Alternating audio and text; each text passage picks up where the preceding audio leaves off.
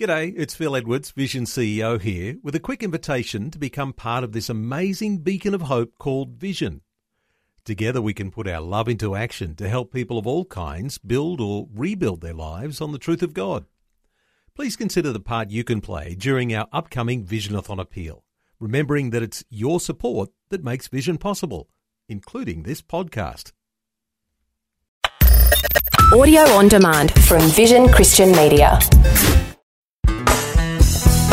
So have you ever woken up in the morning, out of bed again, into that daily routine, and asked yourself, what's the point?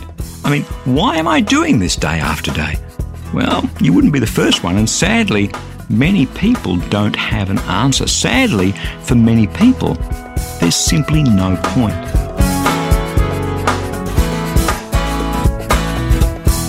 Hi, I'm Bernie Diamond, and welcome to the program today as we kick off a new series of messages called From Vanity to Victory. And do stick with me, because at the end of the message, I'll be telling you about our latest life application booklet. It's called Living in the God Dimension, and I'd love to send you a free copy to help you draw closer to Jesus and live the abundant life that He has ready and waiting for you. My hunch is that we all want to have a life that's worth living. I mean, you don't have to think too much about that, do you?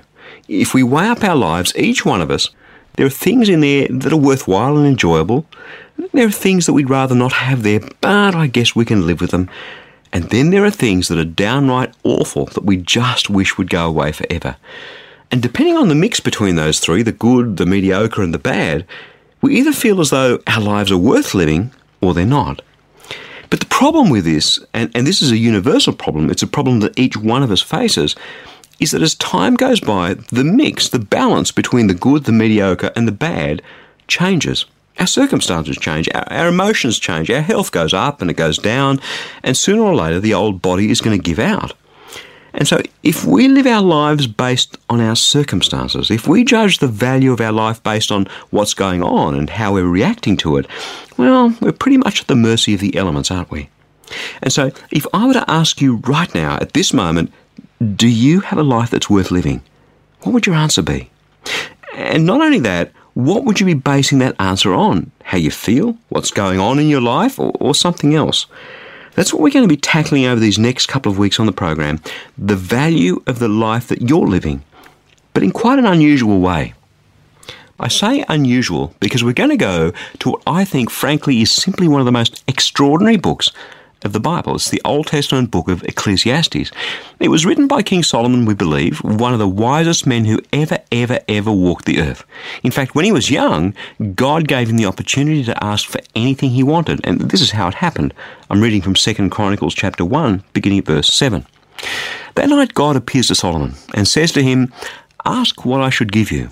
Solomon said to God, "You've shown great and steadfast love to my father, and you've made me succeed him as king. Lord God, let your promise to my father David now be fulfilled, for you have made me king over a people as numerous as the dust of the earth.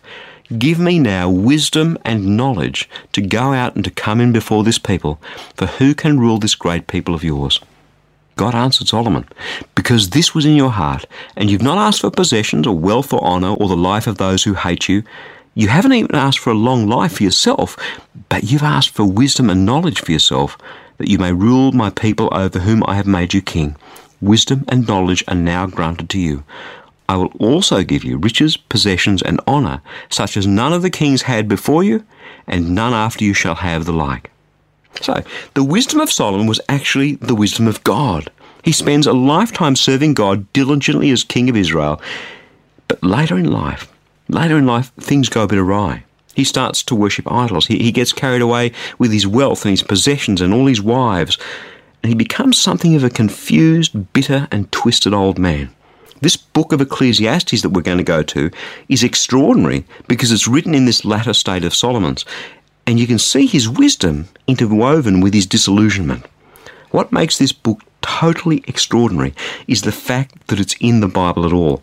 But it's there for you and for me to show us what happens when we take our eyes off God and go chasing after other things.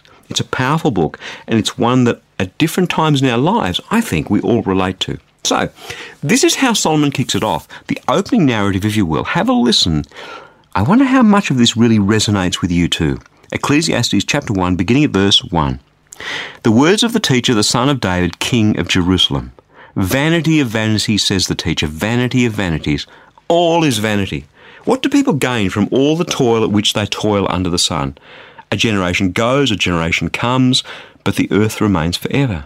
The sun rises and the sun goes down and hurries back to the place where it rises again. The wind blows to the south, then goes round to the north. Round and round goes the wind, and on its circuits the wind returns. All streams run into the sea, but the sea isn't full. To the place where the streams flow, there they will continue to flow. All things are wearisome. More than that, more than one can express. The eye isn't satisfied with seeing, nor the ear filled with hearing. What has been is what will be, and what has been done is what will be done. There is nothing new under the sun. Is there a thing of which it can be said, "See, look, this is new"? It has already been in the ages before us. The people of long ago are not remembered, nor will there be any remembrance of people yet to come by those who come after them. So do you see where Solomon's coming from? He spent a lifetime doing his best, exercising the wisdom God gave him in ruling over Israel. He's coming to the end of it all and asking himself, so what's the point? Why did I work so hard? Because nothing's changed. We're really just on some big cosmic treadmill. The wind blows around in circles, the rivers run into the ocean, but the ocean never fills up. The sun goes up and down and up and down and up and down. Is there anything new under the sun? No. And then we die and no one's going to remember us. Great, brilliant. So what was the point of it all? If I worked so hard and nothing changed. I absolutely love the fact that God had this particular book put in the Bible, especially since, as we'll see, Solomon never really comes up with an answer to his dilemma. He has a few suggestions along the way, but he never really nails it. And I think a lot of people are living their lives that way. You look at your life and it goes round and round and round and round the same old mulberry tree, and really nothing ever changes. Except our hair goes grey and our skin gets old and wrinkly, and yet out there nothing ever changes. Some days are good, some days are okay, some days are rotten. But at the end of it all, as life heads into its last stages, which is where Solomon was at, what was the whole point of me working so hard when nothing changes? Was it really a life worth living? I mean, come on, really? On the one hand, being at that point is pretty tragic. On the other, that point of futility, of vanity, is exactly where many, many people are right now in their lives. We try and kind of sweep it under the carpet and ignore it, but it's there. And if we were truly honest with ourselves, many people would say right now, vanity of vanities, all is vanity. What do people gain from all the toil at which they toil under the sun? And let me say this from the bottom of my heart. If you're in that place at the moment, then I think this is the very question that you need to be asking yourself, and not just asking it, but answering it.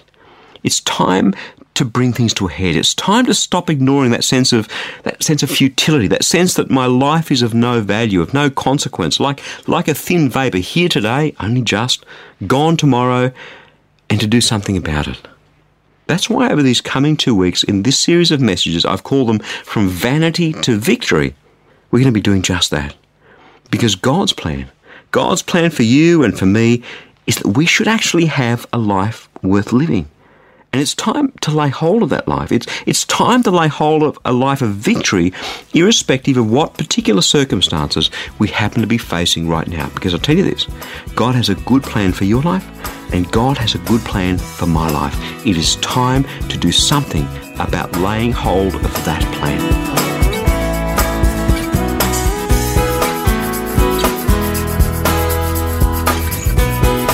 Something that a lot of people feel is a disconnect with God. Yeah, sure, we do believe, we do want to draw close, but in this crazy world in which we live, for many, it just doesn't seem possible. I think we all end up in that place at some point, and that's why I'd love to send you a free copy of our latest life application booklet. It's called Living in the God Dimension. Let me tell you, this booklet is full of life-changing, practical Bible teaching to help you draw closer to Jesus than perhaps you ever even thought possible, so that you can live the abundant life that He has ready and waiting for you. So you can request your free copy right now. Either stop by at christianityworks.com or give us a call toll-free on 1300 722 415 and we'll send your booklet straight out to you in the post. Again, that's christianityworks.com or 1300 722 415. Hey, thanks so much for joining me. I'm Bernie Diamond. Catch you again, same time tomorrow, with a different perspective.